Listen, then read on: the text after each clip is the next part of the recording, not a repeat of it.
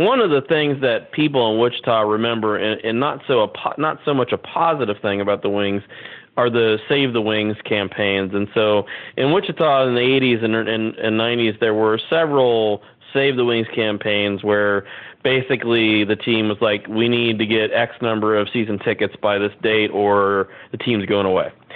And so there would be wing-a-thons on television, and they'd go out and people would sell as many season tickets as they could. And this had left a bad taste in the mouth of some people here in Wichita because they got tired of these campaigns. But one of the things I think I learned from writing this book was that I thought, well, the team, these were desperate times every time they had a Save the Wings campaign. But, from our interviews, I kind of got the feeling that maybe these Save the Wings campaigns weren't always quite as desperate as the team made them sound. Welcome to Good Seats Still Available, a curious little podcast devoted to exploring what used to be in professional sports. Here's your host, Tim Hanlon. Hey, gang, how are you? Thank you so much for coming back and joining us on our little rabbit hole of excursion into the world of forgotten sports and teams and leagues and all that fun stuff, the little journey that we call Good Seats Still Available, the curious little podcast devoted to, of course, what used to be in professional sports. Another fun episode today. If you remember the Orange Army from the 1980s in the old Major Indoor Soccer League, well, you know that I'm referring to the little team that could, called the Wichita Wings. Yes, Wichita, Kansas, aiming higher than its relatively small market size roots and joining the top echelon of Major League sports, and in particular this amazing, fun, and exciting league called the Major Indoor Soccer League. The Wichita Wings were quite something. They were a standout. They were, if you will, kind of the almost like the NFL Green Bay Packers type version of Major League indoor soccer. And the gentleman behind telling and remembering the story of the Wichita Wings, and it's one that's just chock full of fun stuff, are our guests today, Mike Romalis and Tim O'Brien, who are authors. They are film producers, and they are also just super fans of the old Wichita Wings of the MISL. They also played in the successor NPSL in the 90s as well. The boys have written, Tim and Michael have written a book that came out in the spring of last year. It's called Make This Town Big. It's a great title. Make This Town Big, the story of Roy Turner and the Wichita Wings. And the book has been so well received. It is being now translated into a documentary film. I don't know what the title is going to be. I don't think I asked them, but you could give a listen, and maybe we did. They are making Tim O'Brien and Mike Romalis are making a movie about the Wichita Wings. I believe it's scheduled to come out, and I forgot when they said it was coming out. Sometime, I believe, in the early part of next year. And I highly look forward to watching that. We will have a link to the promo for that video, which they just posted on YouTube a couple of days ago. But we're going to be talking all things MISL, and in particular Wichita Wings, with Mike Romalis and Tim O'Brien here on the big podcast in just a couple of seconds. Stay tuned. It's really fun. We talk about people like Kim Ronfed and Eric Rasmussen, and there's a little bit of Crazy George in there. Everything Orange Army. We talk about Roy Turner, the coach, of course. It's all good stuff. Give a listen in a couple of seconds after I regale you, of course, with a promotional message from our friends at Audible. If you haven't been browbeaten by me yet to be submissively convinced to go try out Audible for yourself, please do so. It's an awesome service. Audiobooks are good for the soul. They're certainly good for the ears. They're good for the mind. And there's no better place than Audible to understand the beauty of what an audiobook is all about. audibletrial.com/goodseats. That's your place to get a free audiobook download for you to try, gratis, for free. You can cancel at any time, and you will also get a 30-day trial, free trial, of Audible's service. Again, it's audibletrial.com/goodseats for your free 30-day trial of the Audible service and, most interestingly and importantly, a free audiobook download for you to listen and enjoy on whatever device that you have that you want to listen to said audiobooks. And there's, like I said many times before, there's 180,000 plus titles to choose from. I dare you not to find one that will be worth the time and the effort and hell for free at that. Again, audibletrial.com/goodseats. And give it a try. We appreciate it. And so do the folks at Audible. And thank you again, Audible, for being a sponsor of our show and our fledglingness. We appreciate it very much. Okay. We are going, of course, not waste any more time. And we're going to get right to our fun chat with the boys from Wichita, Tim O'Brien, Mike Romalis, and we're going to talk about Wichita Wings, soccer, indoor style, coming at you.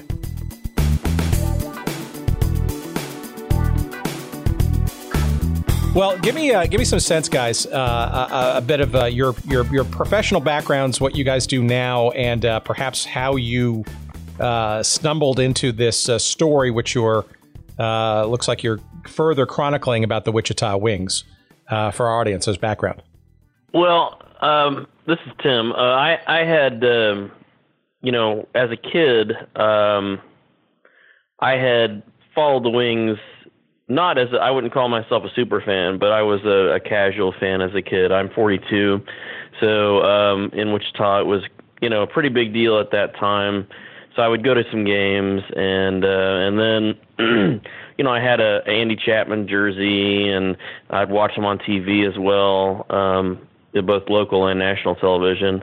And so I was a casual fan, and as an adult, the Wings came back in another form in 2011, and at the time I was writing for a local magazine here called Splurge, and I pitched that we should write an article about the new Wings team, and so I interviewed the GM of the team, and I interviewed Roy Turner, the great Roy Turner, who was the longtime coach of the Wichita Wings, and so it kind of piqued my interest, and so I started going to these new games of the new team, and so I really got excited about it and became a fan of the game, much more so than I ever had been as a kid, and I had known Mike Romalis since we were in high school, and then we also went to University of Kansas together as well, and Mike had been a super fan, and I'll let Mike kind of take over from there.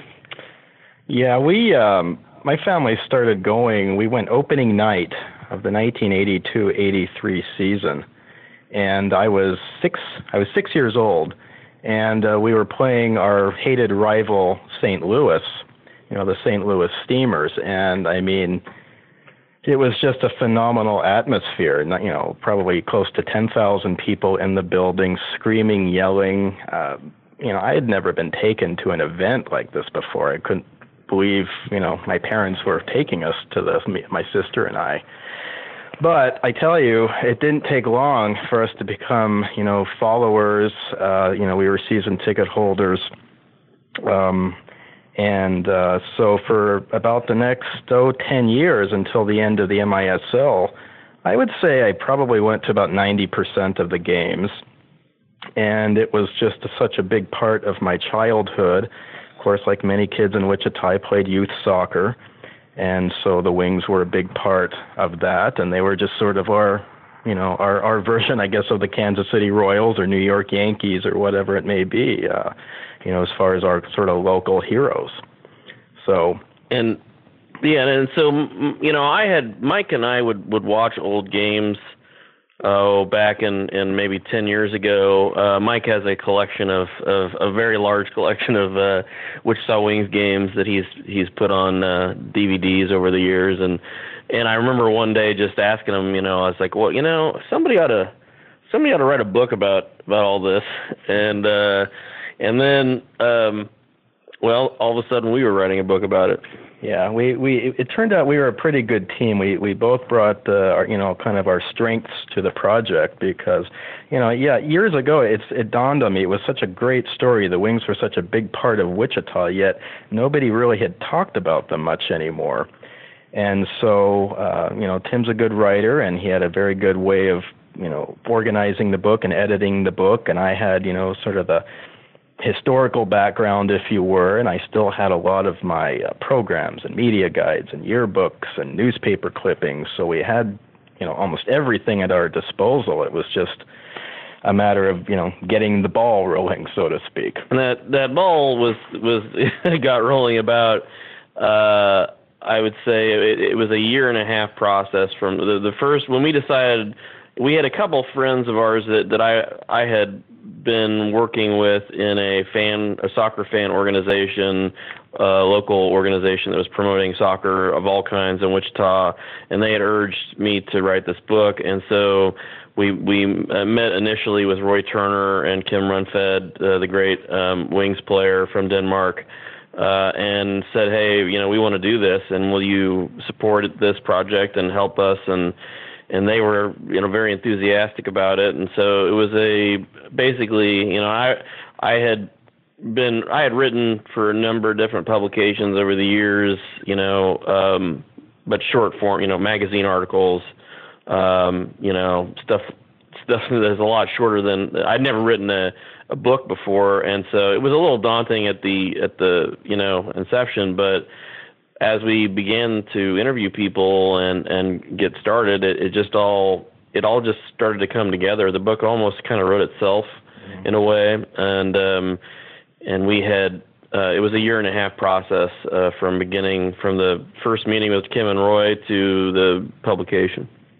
And the book that we're referencing came out in May of last year, 2016, called "Make This Town Big," the story of Roy Turner and the Wichita Wings. And that book obviously has birthed another project, which you might want to let our audience into that I know about, but is not yet fully realized. But what are you working on now as a result of that book? Well, the book came out, like you said, in May of 2016, and was very successful locally here, and we were a bestseller in the local market for most of the summer, and we sold a lot of books on Amazon as well, all around the country. And but we had, we'd always said when we started. While we were writing the book, we were like, God, I wish people could see this. And so, we, in the back of our minds, we had this idea of, Wichita Wings, the movie. And so, I happened to, I went to a premiere of a documentary film called Out Here in Kansas, which is about sexual preference in the Heartland and the Bible Belt, and it was anything to do with soccer.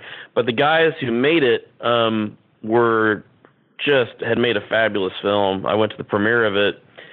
A guy named Adam Knapp was the director of this film, and his cinematographer was or director of photography was a guy named Kenneth Lynn.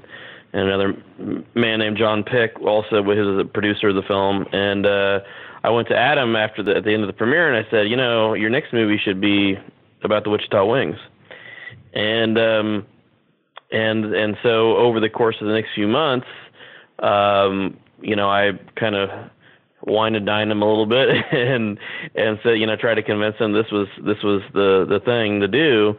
And he had, luckily for us, been a fan of the team as a kid, and he had been a reporter for the Wichita Eagle, reporting on sports for many years, and then had kind of turned into this documentary filmmaker.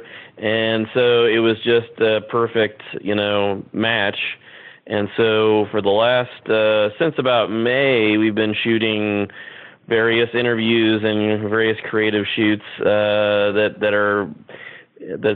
becoming this documentary about the Wichita Wings in the 1980s, and it's a really exciting project, and we have a teaser trailer we just put together. We're about to release it to the public here in the next few days.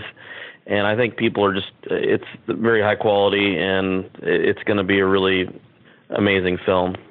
Where is that going to be? Because obviously this is going to probably air in a couple of weeks. So by the time that this airs, it'll probably be out there if you happen to know where it is now, or will be. The teaser trailer we'll put it out on YouTube, and you'll be able to access it by we have a Facebook page, Wichita Wings the movie.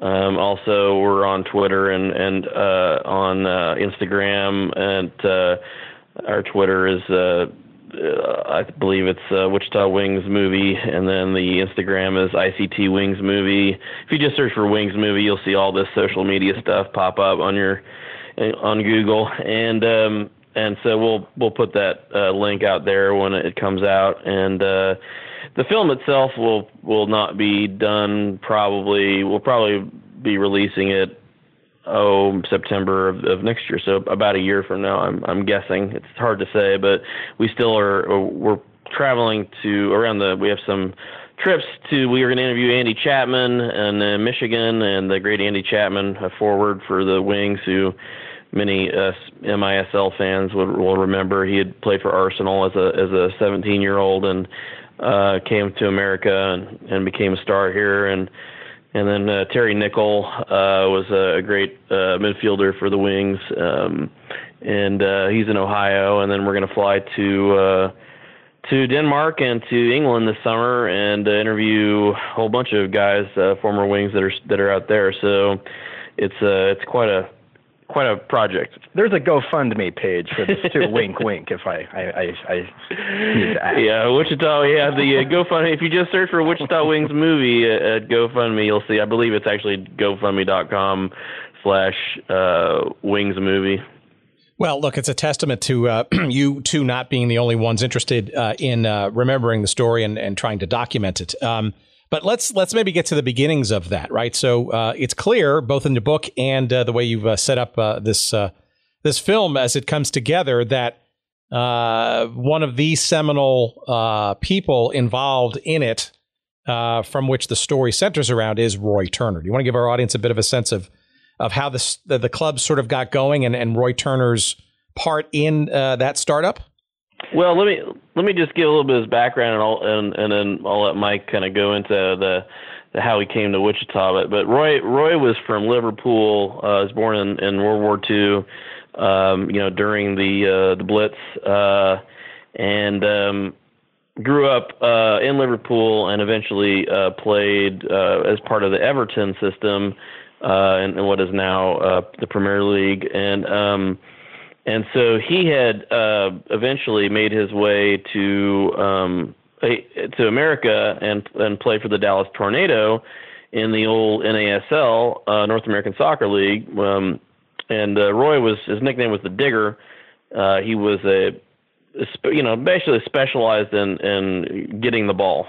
And once he could get the ball from the other team, then he would distribute it to guys like Kevin Cooley, another great wing, and other players that played for the Dallas Tornado. And Roy was known as the Iron Man of the NASL. He played a huge number of games in a row, and was very good at just getting the ball from other teams. And so as his playing career came to an end in Dallas, he was very involved with getting the kids in Dallas to become soccer players, and he'd go around to schools and all over the place, attempting to grow the game. And so then, what happened then, Mike? Well, Roy's career was coming to an end in about 1978, and consequently in Wichita, youth soccer was starting to grow. There was a guy named Tom Marshall, and with respect to Roy Turner, Tom Marshall is really the true founding father of the Wings. Tom was he was from upstate New York, so he was from a pretty soccer-heavy area, and he came to Wichita in the 70s. And he had a son who was playing youth soccer, so Tom got involved in AYSO as like a commissioner. And as participation grew, they realized, we need some more fields for all these kids to play on.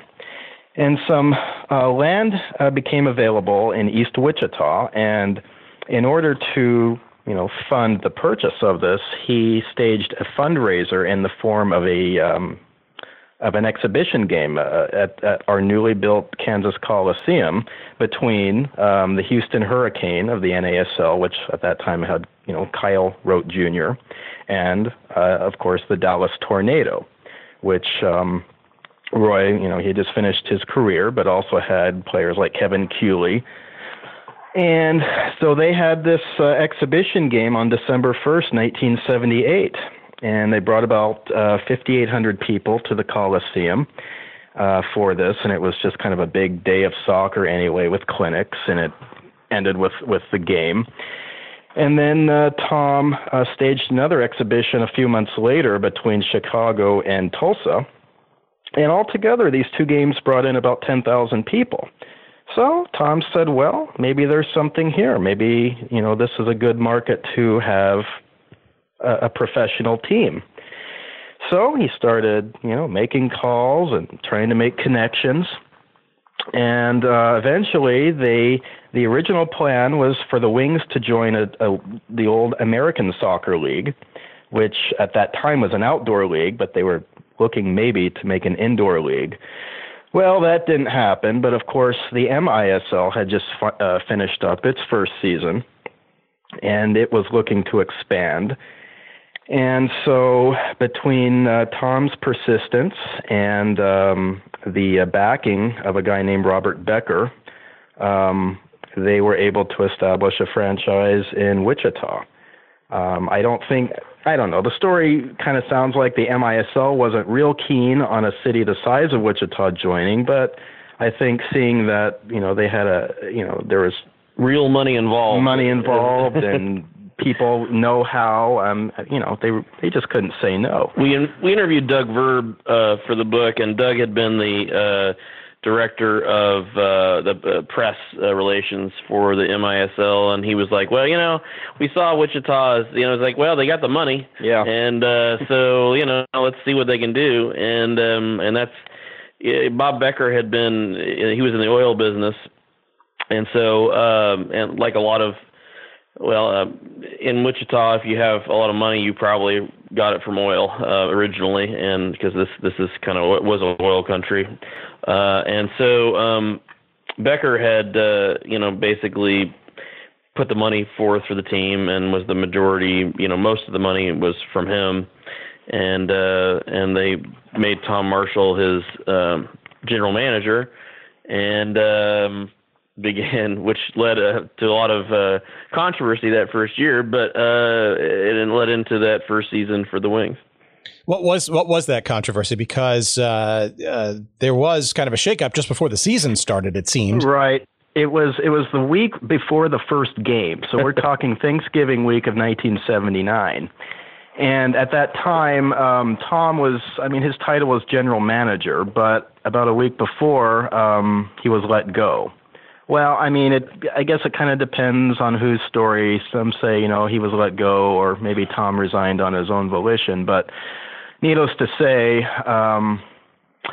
they thought that maybe, at least Becker thought maybe too much money was being spent and not enough tickets were being sold. There was a personality conflict, I think, between Marshall and Becker, and Marshall, I think, resented the fact that Becker had sent in another his attorney, whose name was Ward Lawrence. Ward Lawrence, to basically kind of watch over Tom Marshall's shoulder while he was running the team, and there's a big controversy then about I think Tom had made a statement to Bob Becker or to Ward Lawrence about how if he didn't get X, Y, and Z, then he wasn't going to be the GM anymore. And so Becker said, "All right," and then said, "That means you just resigned." Yeah. And then they were arguing, over in the Wichita Eagle had articles about one side says this, the other side says this, and Tom Marshall says I didn't resign and I was fired, and Ward Lawrence and Bob Becker said no, it was the opposite, and but in the end, Marshall was out the door, and it was a week before the beginning of the season, and they still had a woman named Jackie Knapp, who was the PR person for the team. And then so they had to go forward, all of a sudden with with a whole new team, or a whole new group of people trying to put this team together. Except for Jackie Knapp was the only person that was kind of left on from the first group of people. So it was a inauspicious start, and so a man named Ray Denton was brought in to sort of head up the operations of the team, the nuts and bolts of the thing. And but they actually had a pretty good amount of success that first season. And on the field, they had a very good year. And Roy Turner at the helm. I mean, he was the soccer guy, and he was very easy to work with. And so consequently, the field operations were great. So. Well, there was that, you kind of hinted at it. I mean, Wichita, obviously not the largest market in the country, right? And the MISL, right, at that point, coming off its first season, only had 6 teams. Mm-hmm. So I'm just curious as to like who reached out to whom first. It seems like perhaps that maybe Wichita kind of put itself on the radar before, say, the MISL was looking at Wichita, per se. Yeah, I mean, after the potential deal to try to get the Wings into the American Soccer League, after that fell through, I mean, the MISL was the next obvious option. And knowing that the league was looking to expand, especially to the Midwest, because most of the teams were in the East Coast, Mid-Atlantic, as well as Houston. But they put teams in Detroit, they put a team in St. Louis, and so geographically, Wichita was good. But again, given Wichita's size, we were always kind of more of a minor league town. Minor league baseball. We had Wichita State basketball, but we didn't have, a history of any kind of major league team like every other city of the MISL did at that time. Yeah, the Wings were the first major league team in the history of the state of Kansas. Mm-hmm. Of course, the Kansas City Royals, Kansas City Chiefs were in Missouri. So, it was Kansas's first actual major league team of any sort. And like I said, I think the league was like, well, since they have the money, let's see what they can do. And then it became, the Wings sort of became, and I don't know who exactly was the first to make this comparison, but they basically became the Green Bay Packers of the MISL. They were the little town in this big league with. When you go down the list of teams in the league, New York, Baltimore, Philadelphia, St. Louis, Cleveland, Chicago, Buffalo, these are all NFL franchise towns. These are all NBA franchise towns or, Major League Baseball towns. And Wichita, of course, was, really stuck out in that way.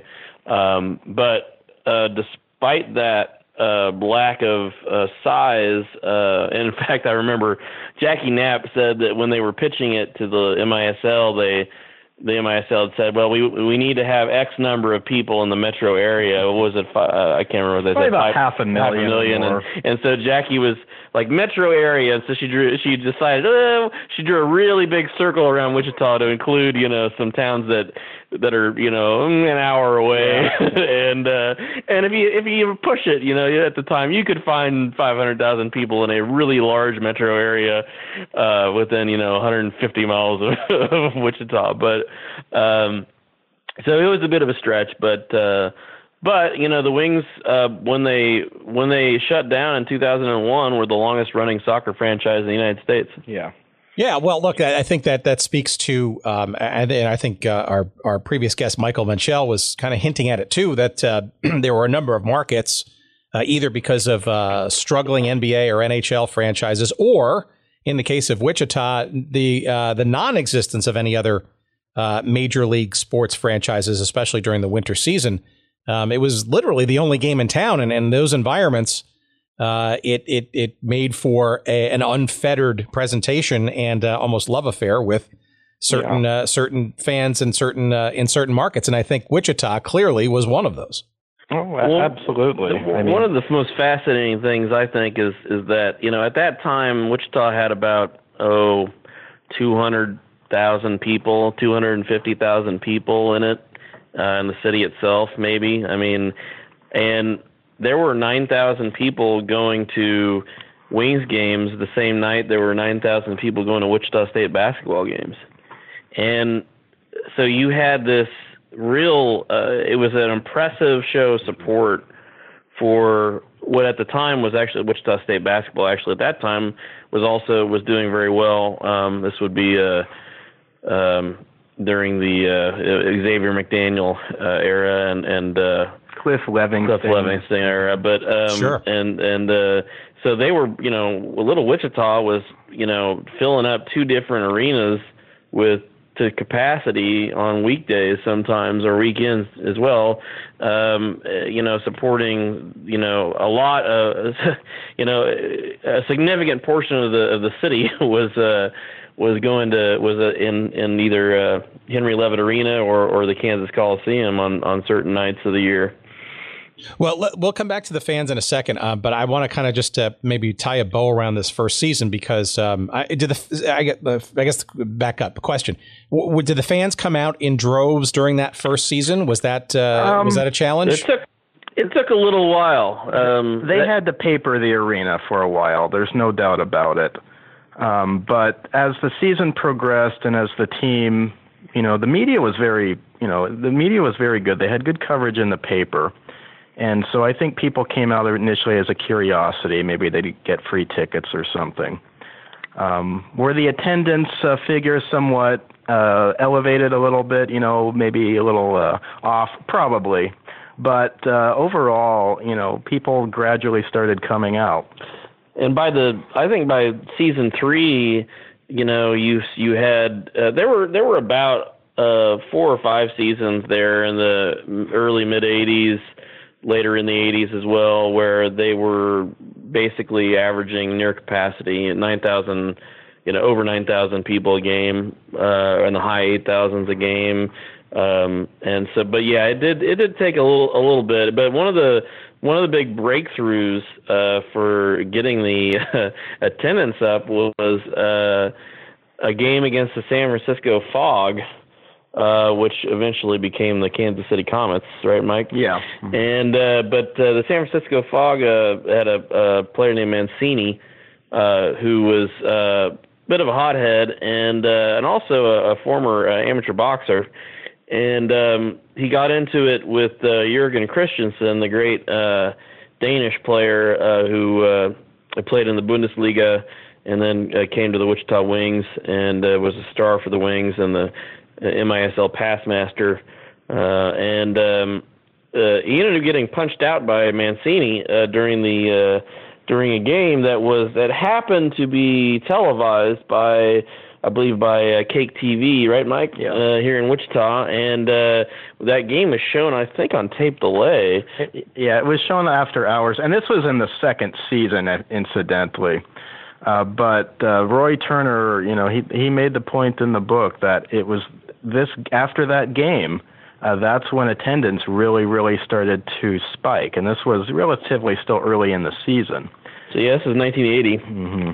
And so, all of a sudden people see this and they read the articles in the paper about, John back and forth between the San Francisco GM and Bill Kentling in Wichita. And so it was a big controversy and people were all amped up about it. And like Bill Kentling said in the book, he says, I loved it when there were fights. It was great for selling tickets. And so, that had happened, and then at the end of the first season, the Wings got into the playoffs, and they won was it a play-in game, I believe, and who was it they played, Mike?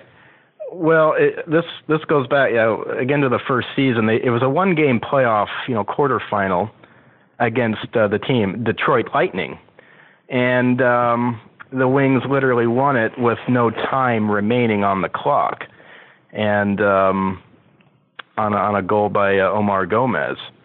So that really, and they had very good attendance at that game as well. Yeah, but it wasn't enough though, I guess, to convince Becker to continue past that season. Maybe you can give a little hint as to the drama, perhaps, that bookended the start versus the end of that season. Becker actually announced that about midway through the season. In fact, it was an interesting day. It was February 25th, 1980. He released the press release that he was not going to fund the team anymore. And it was such a letdown because the previous day, the Wings had just won a very exciting overtime game at home against Philadelphia. That was also the same day that the U.S. Olympic team beat Finland for the gold medal. So then you have this big letdown that Becker decides, I've lost too much money, I will see it to the end of the year, but if you guys want it, you're going to have to find a new backer because this is just not making financial sense for me. The league was really not happy about this announcement. They thought it was I believe Doug Verb said it was a amateurish move, basically, and what are they doing? Announcing this ahead of time, and I think the idea, I think Becker's idea was that, hey, I'm going to try to see if I can drum up interest amongst people, somebody in Wichita to buy this team from me. And all this is so through the last part of the season, you have all this drama of will the Wings come back? And this was really the first Save the Wings campaign, essentially, and so you had an effort to try to find people that were willing to buy the team from Becker, and so the Chamber of Commerce here in Wichita, kind of put forth an effort to look for investors, and they ended up, having a telethon, and they ended up finding an important person in Wings history, and that was Frank Carney. Frank Carney was the co-founder of Pizza Hut, and was from here in Wichita, where Pizza Hut was founded. And he, along with Jim Hirschberger, who was in the oil business, and a number of other wealthy people here in Wichita, put money in to buy the team, and Frank Carney became the senior partner of that group. And they purchased it from Bob Becker, and Becker had lost $500,000 that first year. So, but it was the people of Wichita, I think, came out enough at the end of the season that convinced these people that this was something that was worth investing their money and their time in. And with his arrival, basically a clean out of the of senior management as well, right? Yeah, most of the people that had seen the Wings through that first season, they wanted to make the organization as good as it could be. So they wanted to bring in kind of some name people. So that started with Bill Kentling, who had also worked at Pizza Hut. He was in promotions and in sales, and so they brought him in as the general manager. Which is probably the best move they could have made, because Kentling was a genius at promotions and generating buzz, and he was great at putting quotes in the paper that were fiery and would generate controversy. Yeah. And before we go Kentling for a second, he actually became somewhat even more involved in not only the team but the league down the road, right? Yeah, he eventually, after being GM of the Wings from 80 to 86, I believe, he became the league commissioner, MSL commissioner, and was the commissioner for a 3-year term. Yeah, so that's a seminal moment actually for the league itself, which obviously got to give credit to Carney and his group for in the second year of the team. Right. No, and it was kind of even slow going the second year because they had received a lot of pledges, going into that second season for tickets, season tickets. Well, those pledges didn't always turn into sales. So consequently, attendance was pretty sparse the first few games into the 1980-81 season. And, leading up to that infamous game against San Francisco, I think there were already whispers like, if people don't start coming out, we're just not going to be able to fund this again because you said you wanted it. Now you're not coming out. So which is it? So after that San Francisco game, attendance did pick up. And so consequently, they had some, I think they had maybe one sellout or near sellout through the rest of the season. And then, in the next few years, it began to, grow to the point of, Wichita got used to selling out or near selling out, every game of the year. Yeah. Well, that's interesting. So the, as a young kid growing up in the New York metropolitan area, clearly watching those games on the USA cable network with Al Trautwig and Cal Rote Jr., those games in Wichita were, I'm trying to figure out the right word here, electric, I think. Yeah. You felt that it was, it felt smaller. I believe the field itself was relatively smaller compared to those of other arenas, and it was just no doubt that the sound and the passion in that building, every game that was nationally televised was palpable. Well, the people of Wichita started to all of a sudden realize they had this thing of their own, this professional sports team at a major league level, and you could go out and go to a game, and then after the game you could go have a drink with the guys at a bar called the Hatch Cover. And you could meet the players at summer camps, and the players might even remember your name. And the Wings became embedded in the community, and this was Wichita was a pretty blue collar community. It was aircraft manufacturing as the base of the town's economy, and so you had all these aircraft workers who were traditionally football, basketball people, baseball people, embracing indoor soccer. And then you had the elite, the city's elite at the games. You had the middle class. You had single women going to the games with their girlfriends. You had the whole town of all these different demographics, Hispanic people as well, coming to the games because, it was it was a big deal for Wichita, and all these different, the city came together to come to these games, and because you felt like, you were a part of the team, and so people were very enthusiastic, and that the fan base eventually got Ray Turner coined the term the Orange Army for the fans who would come out in orange everything, and so I think that atmosphere you're describing was a product of that feeling of ownership that the people had over the team that often was literal because, it wasn't all Frank Carney. It was a lot of different people had invested small amounts of money in the team as well, which is yet another reason why it was, the Green Bay Packers of the Major Indoor Soccer League.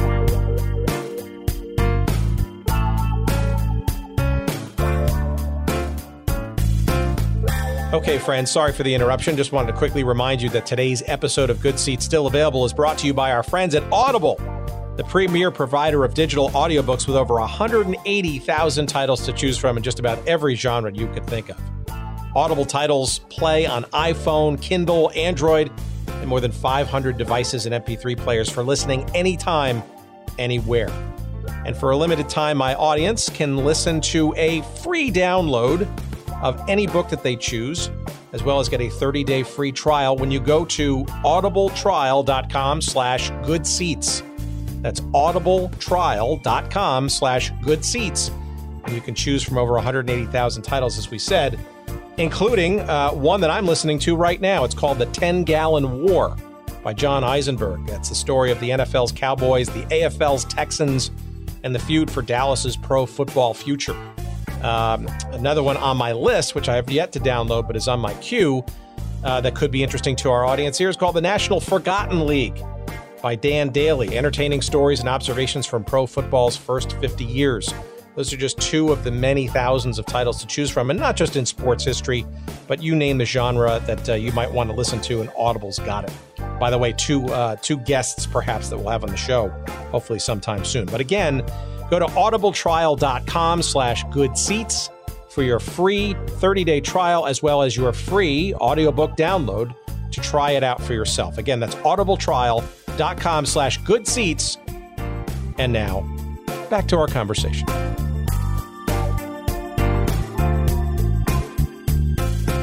Well, let's talk about some of the play on the field, right? The Wings were always competitive, especially in the for the vast majority of the 80s, right, until maybe near the end, as 87, 88, they didn't qualify, but they were always in the playoff hunt, and they never kind of quite got over the hump. But no doubt they were entertaining, right, and no doubt they were competitive, and quite a few all-stars on these teams that Roy Turner assembled. Oh, without a doubt. The quality of the play, I mean, Roy Turner played a very European-style game, pass, pass, pass. The Wings were always considered a very beautiful team in that sense compared to, our hated rivals, the Steamers, who were just a bunch of American animals, So the Wings, yes. I mean, they qualified for the playoffs nearly every year. And as you said, there was always a hump that they couldn't get past, whether it was St. Louis or San Diego, one of the other, teams that were at that time, the class of the league. But it was always very competitive, and we had some of the best players in the league. The Wings had, these Danish all-stars. The Wings just had kind of this pipeline from Denmark and turned some of these guys into, players who were almost just built, almost made for the indoor game, given their foot skills and their passing skills and their shooting and their sense of the game. Kim Rundford, I've always thought he was kind of the Bobby Orr of the MISL, in that he could just do everything. He was a great athlete. He could run like the wind. He could shoot. He could score. I mean, he was a defender, so he kind of ran the game on the field, and he was a leader and a captain. And so he was obviously just the heart and soul of the franchise for years. And that of course extended later on to guys like Erik Rasmussen and Jürgen Christensen. And then, of course, later on, Chico Borja. So we had just some of the most electrifying players in the league. Unfortunately, we just I don't know what was missing to finally get past that hump. But you know what? There were a lot of very good teams in the MISL at that time, but even they couldn't beat San Diego.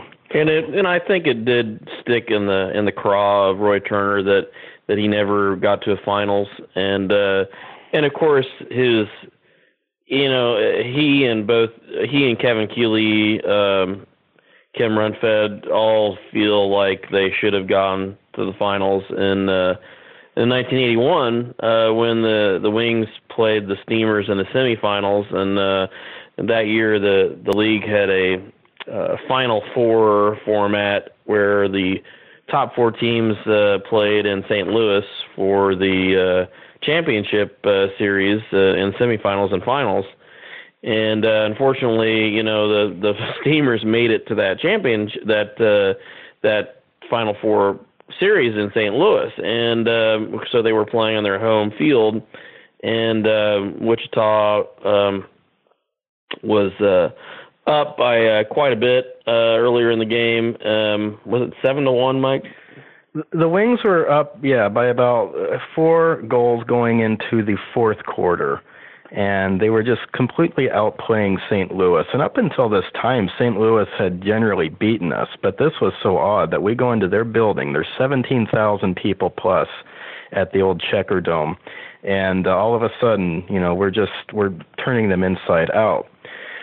But they didn't quit. The Steamers did not quit, and they staged this amazing comeback, and they tied the game with about a minute to go in the game. And it went to an overtime. Nobody scored. And in those days, if no one scored in overtime, they went to a shootout. A one-on-one against the goaltender, you had 5 seconds to score. And the Steamers ended up winning in the shootout, actually on a penalty kick. I guess the feeling is, at the time there was thoughts that, the referee, he didn't call maybe some obvious fouls against St. Louis. Maybe St. Louis got away with some plays that they normally, they shouldn't have. I guess the idea was, they wanted just to let them play. And that, at the halftime, that was I think Roy Turner thought that the league had went to the refs and said, look, just let them play. No. And then the second half was Mike Deller got injured in a very questionable play by Steve Petra, I believe. No, it was Don Ebert. Don Ebert, sorry. Mm-hmm. And so the Wings reserve goalie came in and it was to this day Cooley and Turner believed that they were robbed, and in fact we wanted to film that. Well, I'll just put it like this: they won't watch that game ever again. They won't look at it. They refuse to see it. So it was a very, very crushing loss, and St. Louis ended up, of course, playing New York for the championship a couple days later. New York ended up winning on a goal, of course, by Steve Jungle. But even New York, I mean, they wrote a very nice letter to the Wings fans that was printed in the local paper, basically saying, you guys, you played a very good game, and we kind of feel maybe you got robbed as well. But it's a touchy subject. Yeah, I mean, in Wichita. But so. I'll tell you, it was still very good for the league. It was a very, they never played that kind of format, that Final Four format again, because the idea of it being a neutral site, yet St. Louis is in the playoffs. I mean, that's silly. But as somebody was quoted later in an article written about that game, it was just a great weekend of soccer, and I think it did do a lot to help promote the league. And that game became known as the greatest MISL game ever. Yeah. I mean, in fact, the Missile magazine, the magazine of the league, had an article. I think that was the title of the article, "The Greatest Game Ever." Yeah. Well, obviously, clearly, St. Louis was doing gangbusters. In the stands, and it was that was a phenomenon, and you can easily see why the MISL and its ascendants would look at an environment like that to hold its quote unquote neutral situation. Right? It was the league was a blank slate in those days. I mean, they were just kind of making things up as they went along, in a sense. But you had to promote it, and so you just tried different things, and so. Well, we got that sense with our guest, Michael Menchel, and I guess this sort of leads me into a question which I'm sure is on certain people's minds. Did you ever, based on your knowledge and your conversations with folks involved, and maybe your remembrances as fans growing up, did you ever get the sense, either real or imagined, that perhaps the league didn't want to see such a small market like Wichita succeed? Hint, hint. Well, I think that, again, I think that they would have not preferred to have a city like Wichita. I mean, it was called the Major Indoor Soccer League. We never were a major league town. But again, we proved them wrong. We showed that we could do it. We had the great support. We had a great building. We had great fans. I mean, we talked earlier, we mentioned the Kansas Coliseum. Yes, it was the smallest arena in the league by numbers, but when you had 9,800 people in a building with a concrete building with a low roof, well, yeah, it may as well have been 98,000 people. So, our fans were sort of the seventh man on the field. But, I think later on, Wichita proved again and again, despite its financial difficulties, that the team was wanted in Wichita. And you can't blame the MISL for wanting large markets to do well in the to be in the championship series. New York, obviously the biggest market there is, and St. Louis is obviously a much larger market than Wichita. So.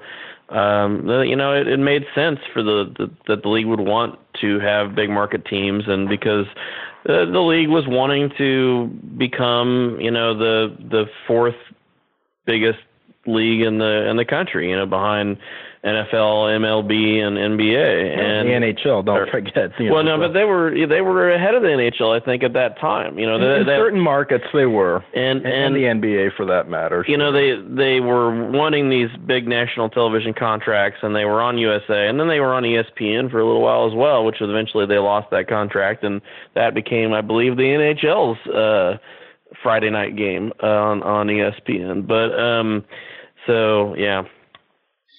Coming to the middle of the decade, right? That's when sort of the next sort of big, sort of sizable shift in management and arrangements for running and coaching the team sort of happened. Do you want to kind of walk our audience a bit through the lead up and the follow out from that? I guess it's circa 85, 86, 87, right? Yeah, going into 1985, 86.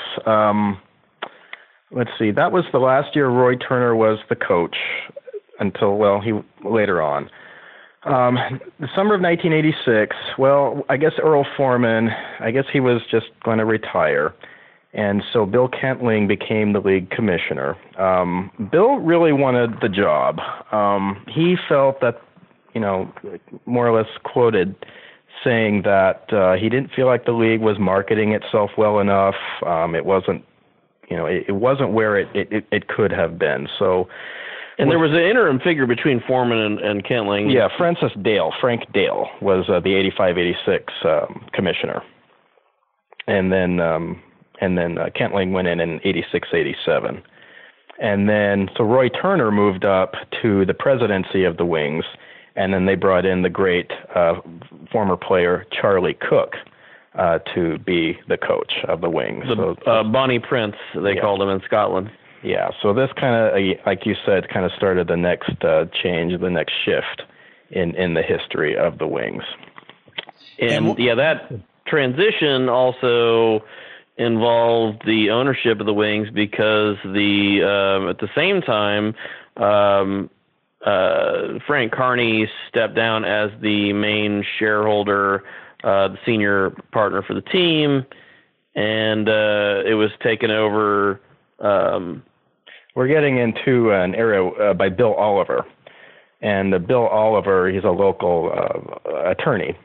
And so, he had been involved with the team at an ownership level going back to even the early 80s. But by about this time, he became sort of the managing partner among many, many other general partners and limited partners. So the Wings, they were owned by many, many people in those days. They really had to kind of spread the risk out by then. But this one seemed to be a bit more stable than, say, the previous change in ownership, right? Which sounds more crisis-like. Yeah, this was a very smooth transition.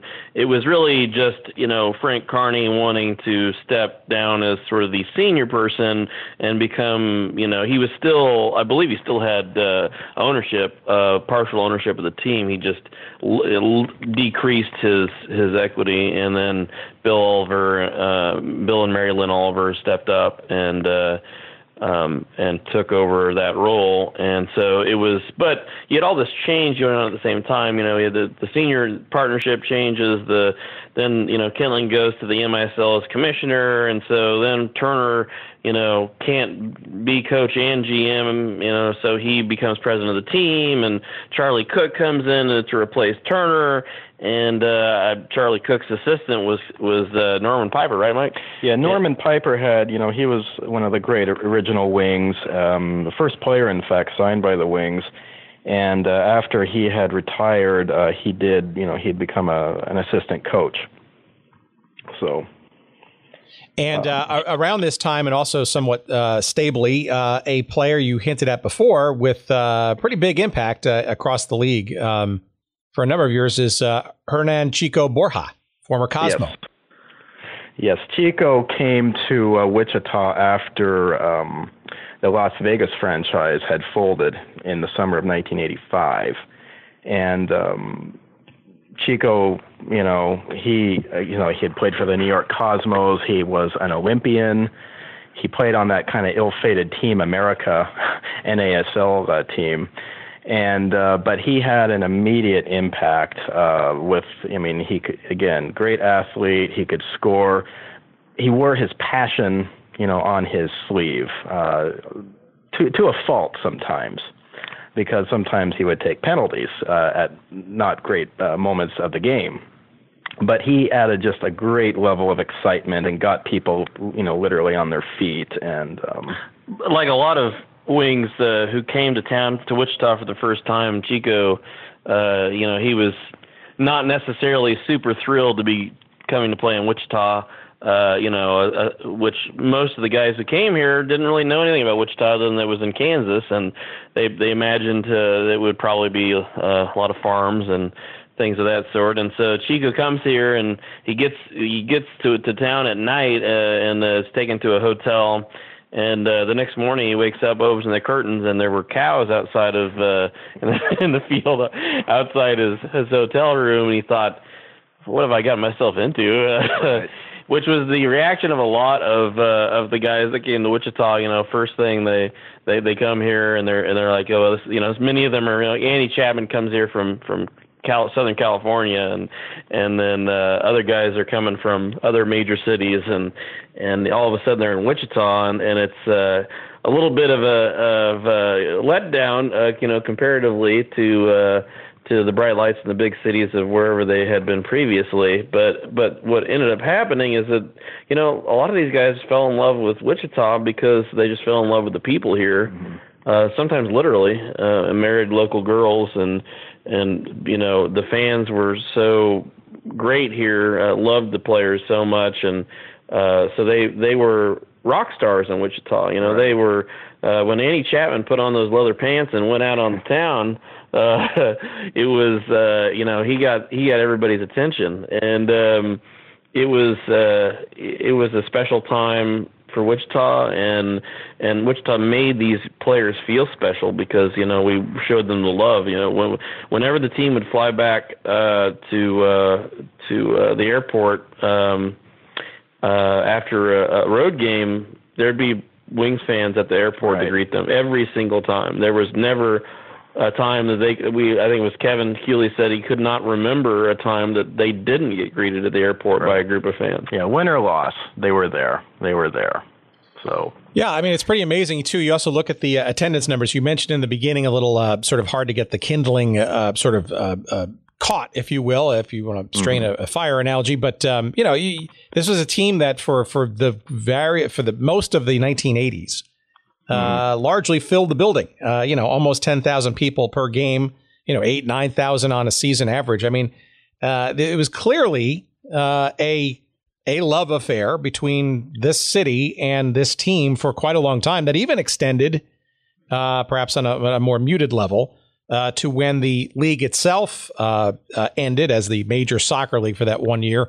And the team went to the indoor NPSL, which itself had been a challenger league under another name, and for another decade or so. I'm just curious as to what you guys attribute that sort of love, passion, interest, fandom, I guess, between this city and the sport and or this team in particular. A lot of it is the genius of Roy Turner and Bill Knitling to go out into the community and seek out fans and seek out people. When Roy Turner was in Dallas, he and his coach, the second coach, Mike Kuma, Al Miller. Al Miller, yeah. They just went out and they just stormed elementary schools and high schools, and were constantly going out and talking to kids. And that's what Roy brought with him to Wichita. He came to my elementary school when I was in elementary school more than once. The players came out and demonstrated their, soccer skills. And, they were going out in the community. You could meet them at the bars out, at the official, post-game parties. And, they were just on commercials and local commercials in town, and they were just everywhere. They even one season they even had cars from the local Subaru dealership, and on the side of the car had this Wichita Wings emblem and then the name of the player. And so the players are literally driving around in Wings cars with their names on the sides of them, and they were just ubiquitous around town. And And so because Wichita, realized all of us, hey, we're competing with New York, we're competing with LA, we're competing with Chicago, all these big cities that, Wichita couldn't find their name next to New York ever before that. And so this competition made people very proud. This is a Wichita thing, and it brought all these different kinds of people together to support the team. And in my opinion, indoor soccer is a thrilling sport to watch in person. It's an exciting sport. It takes all the things about soccer that Americans usually don't like, low scoring, offsides. It gets rid of those things, and it brings in these things that Americans do like, which is, lots of scoring, lots of action, fast pace, theatrical introductions, all these things that the NYSL brought to sports here in America. And so the people of Wichita were just entranced by this. And Wichita had, all these foreigners, guys from England and Denmark and Argentina and Germany and elsewhere come into town, and naturally the local people were excited about these people with these funny accents, and that added to the intrigue and the interest for the local people. And you could run into Roy Turner at the supermarket, and he'd talk to you, and the same with the players. So it was an intimate fan experience, sometimes very intimate for some of the local ladies in town. Well, and speaking of which, we also have to mention, of course, the Wings had the Wichita Wings Angels. That was the cheerleading dance troupe, and they were, I think they were they were ambassadors for the team as well. And so, if you're a single guy, you're not going to mind, meeting some of those girls as well. So. Although the kissing booth, that was a mistake. They had at one event, decided to have a kissing booth with the Angels, and we interviewed some of the Angels, and they particularly did not enjoy the man with who had the chewing. Yeah, Skull Man or Skull Man. They kept coming back for the kissing booth. But yes, it was an intimate fan experience, and in ways that larger cities couldn't replicate, in the sense that you couldn't go hang out with George Brett in Kansas City. You couldn't go hang out with Reggie Jackson in New York, but you could hang out with Andy Chapman and Kevin Cooley and Kim Runfed and all the guys here in Wichita. So that led to people felt like, in fact, one of the fans was interviewed for a marketing video for the team at a game, and he says, this isn't Roy Turner's team. This isn't Bill Kentling's team. This is my team. And that encapsulates why the Wings were so popular, because people felt like it belonged to them. Right. And it was affordable. They always wanted to make the tickets affordable. And, maybe it wasn't great for the bottom line for the Wings, but they really never raised ticket prices all that much. And they wanted to, make sure that families could afford to go to the games. And so, you'd go to the game and you'd grow up. You'd literally grow up, with some of the people in your section. So in putting the book together, and obviously now in the process of putting this movie together, obviously you were fans. You clearly understood and experienced what it was to be a Wings fan during those times. But have you learned anything in the book and or in the process of doing this movie that came as a surprise to you, or that you did not know about during that time? Or do you want to save that for the debut of the movie? I learned a lot more than Mike did, in the sense that Mike was a super fan. I think Mike didn't know the actual dimensions of the players' waistlines, but no, just kidding, Mike. One of the things that I found interesting was when the Wings. One of the things that people in Wichita remember, and not so much a positive thing about the Wings, are the Save the Wings campaigns. And so in Wichita in the 80s and 90s, there were several Save the Wings campaigns where basically the team was like, we need to get X number of season tickets by this date or the team's going away. And so there would be wing-a-thons on television, and they'd go out and people would sell as many season tickets as they could, and this had left a bad taste in the mouth of some people here in Wichita because they got tired of these campaigns. But one of the things I think I learned from writing this book was that I thought, well, the team, these were desperate times every time they had a Save the Wings campaign. But from our interviews, I kind of got the feeling that maybe these Save the Wings campaigns weren't always quite as desperate as the team made them sound.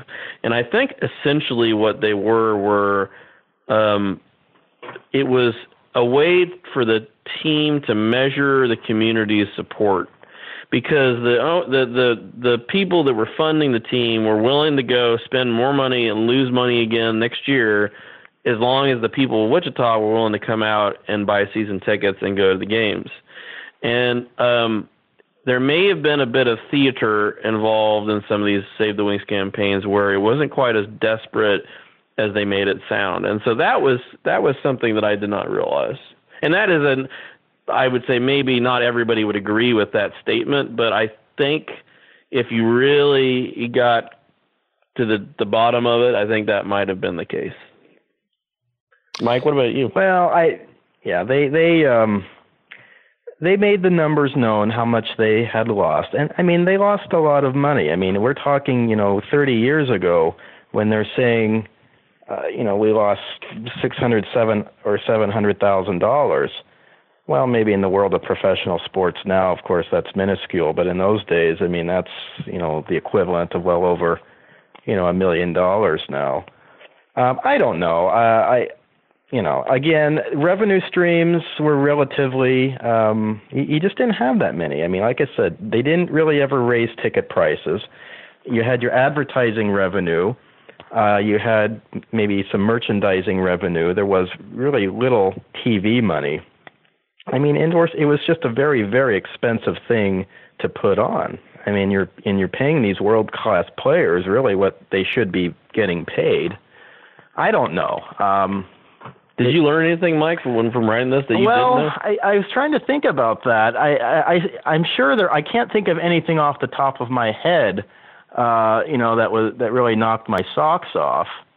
I guess honestly, even when I was researching, even in the old newspapers, I guess one thing that was interesting to me was the fact that the Wings were originally conceived as an indoor-outdoor type franchise. I'd never seen that written anywhere in any of the old publications. So I thought that was pretty interesting. Yeah, I mean, look, I think that it's interesting or important, frankly, to understand sort of that time in American soccer history, right? Because during the 1980s, as the NASL overexpanded, floundered, and then ultimately collapsed in 85, right? You had in its wake, some decidedly minor league soccer franchises, but nothing near the allure and the stature of the NASL. And the Major Indoor Soccer League literally was the only soccer game in town, an indoor variety, right? And it was everybody was sort of writing off the sport of outdoor soccer as boring and foreign and it's tedious and all that kind of stuff. And yet you had this amazingly alluring and tantalizing product on the indoor circuit, and fans just ate it up. Right. As outdoor soccer has finally, gained solid footing in this country, I like to think that at least one contribution we've made, to soccer history is that realization that for about close to 10 years, indoor soccer, it was the only legitimate professional way to play soccer in the United States. And it's I think it's hard for people to realize now how big indoor soccer was at that time. I mean, Chico Borja was left the Wings after the 86 season, I believe it was, or 87 season, I can't remember now. But he was signed away by the LA Lasers, who, of course, were owned by Jerry Buss, owner of the LA Lakers. They signed Chico Borja to a 3-year, $1 million contract in 1987 or 86. That's a lot of money. And it's especially in today's dollars, that'd be even more money, of course.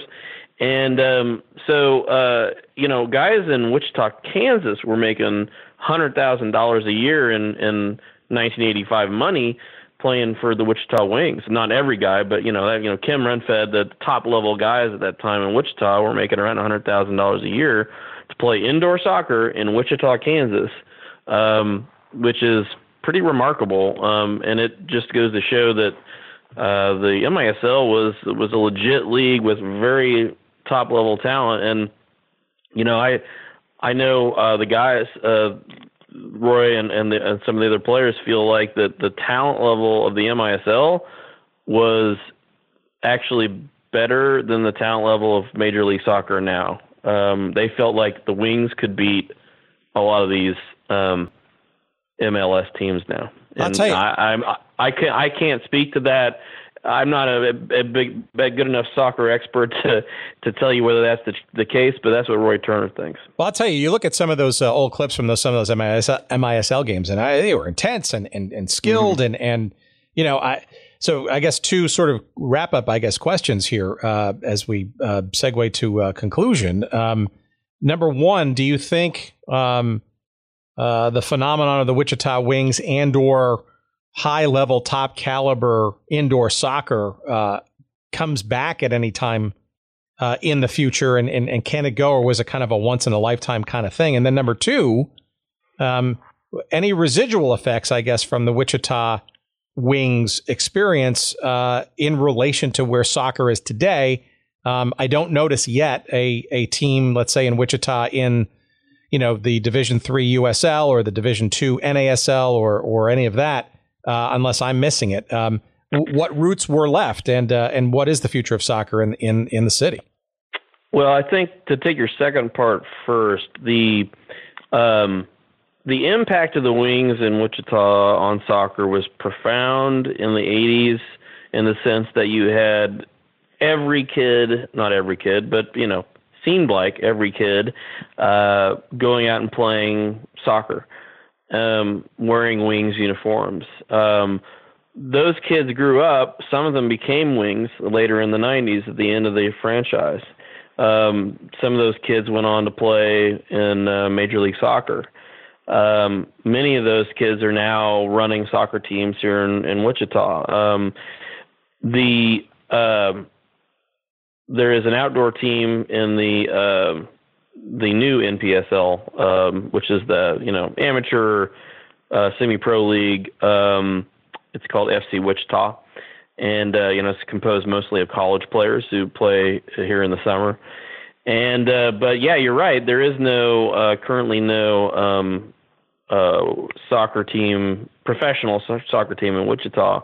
The city of Wichita actually is probably about to build a baseball soccer stadium downtown. Yeah, there was actually just an article in our paper just the other day about the potential of getting a Division III USL team. Yeah, that is the scuttlebutt is that we're going to be getting a AA baseball team and then a USL team, and I think that would be very good for the city. And in terms of indoor, the Wings came back in 2011. A local businessman named Wink Hartman, who's also in the oil business, like the original Bob Becker, owner of the Wings. But Wink Hartman brought the Wings back for 2 years, and the successor MASL league, MASL number 3 or 2, I can't remember how many of them there have been now.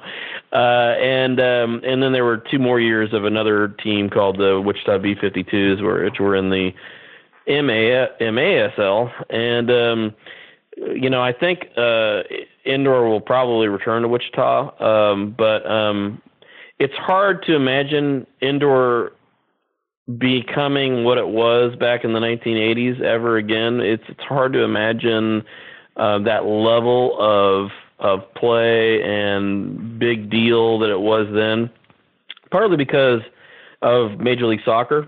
But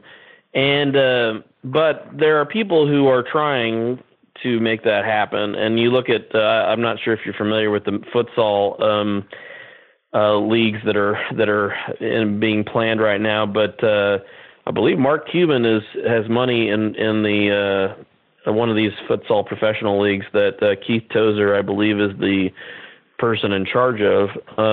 And supposedly it's coming to NBA markets in the next year or two. Now, obviously, futsal is not the same thing as indoor soccer as we're used to it. But of course, the court, they use a basketball court, and it's smaller than the MISL arenas were, and or smaller than the fields were, and they don't use the boards. But I think indoor soccer can become something again, but something more than it is now.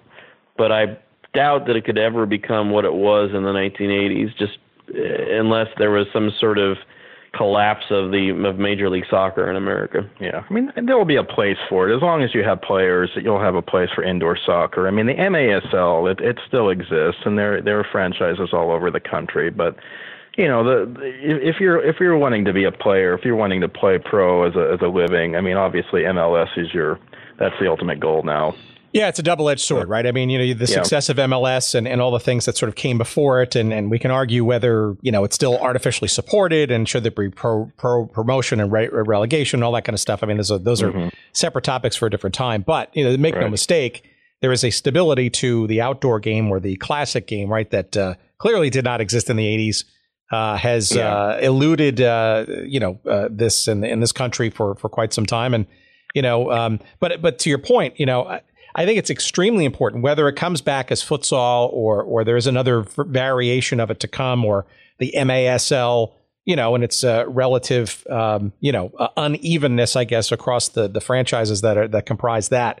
One thing when the National Soccer Hall of Fame comes back online physically next year in Dallas, or just outside of Dallas in Frisco, I remember going there a couple of times when it was in Oneonta before they sort of went dormant for a number of years. There was nothing really, even alluding to the indoor game, whether it was the NASL variety or the MISL. And there were always people in the soccer world who resented indoor soccer. They resented the success of indoor soccer in the 80s because they felt like it was a bastardization of the sport. And once Major League Soccer began to become powerful and eclipse the indoor game, they were more than happy to bury indoor soccer. They didn't, there were people who never liked it because, it wasn't the game that was being played around the world. And I think that that's unfortunate that there were people with that mindset, because indoor soccer should have a place and I think in a perfect world, indoor soccer would be a off-season place for players who were playing professional outdoor soccer to play in. But that has sort of become very difficult because the Major League Soccer season seems like it lasts 13 months every year, and it's a never-ending season that has very little off-season in it, and of course those teams are not willing to let their players play in another league in the indoor league in the winter. But you have seen USL and NASL players playing both indoor and outdoor in the last 10 years, and I think it would be a perfect scenario for building indoor soccer as this off-season league that guys can play in to hone some of their skills. But you run into the problem of owners not wanting guys to do that. But that's why you have some teams.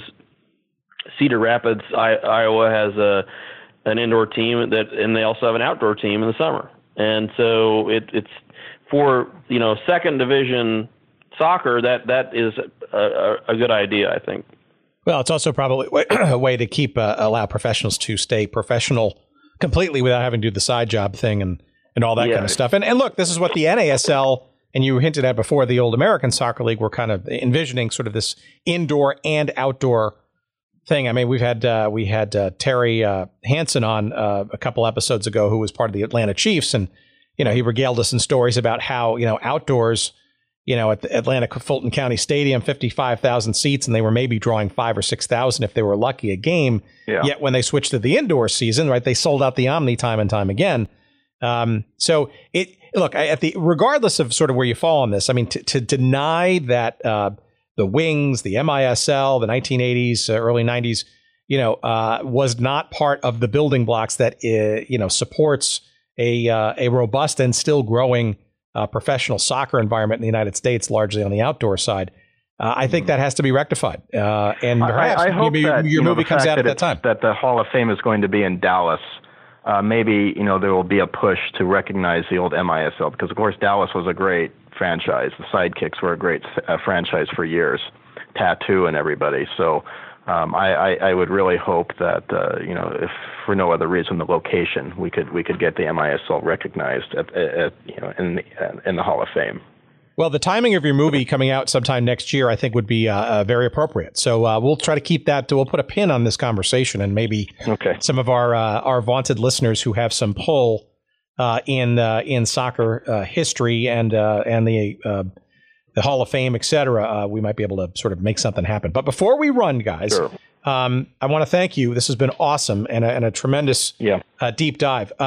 Remind us again, give us some of your promotional opportunities here for both the book as well as how our fans can keep an eye on what you're doing with the film, and maybe even raise their hand and contribute something, perhaps something that eludes you. Oh, yeah. To buy the book, you can go to Amazon.com and purchase it as a physical book or also a Kindle version. And if you're interested in donating to the film, you can just go to the GoFundMe page, which is GoFundMe.com/Wichita Wings Movie or Wings Movie. I can't remember. I should have had that written down. But and then you can follow us on Facebook at Wichita Wings the Movie. We also have a Make This Town Big Facebook page as well for the book. MakeThisTownBig.com is also, we have a website, I believe has a link. Yes, MakeThisTownBig.com. And then our Twitter handle is ICT Wings Movie. ICT Wings Movie. And then we're also on Instagram at Wichita Wings Movie. And so any of those, I'm always on social media putting things up for about the film and about the movie, and so we'd love to have people contact us on there and interact with our pages and buy the book, donate to the movie, and follow what we're doing. Keep the Wings memory alive, indoor soccer memories alive. And we have a Wings beer right now, actually. There is a local brewery here in Wichita called Aeroplanes Brewing, which is we just came out with the Chico Beer Ha, a American wheat beer, which is dedicated to Chico Borja, the great American player originally from Ecuador, and $1 from every pint goes to the Wichita Wings Movie. And unfortunately, it's not in bottles yet, but you can. So you have to be in Wichita to get it. But so we're trying to take over the world.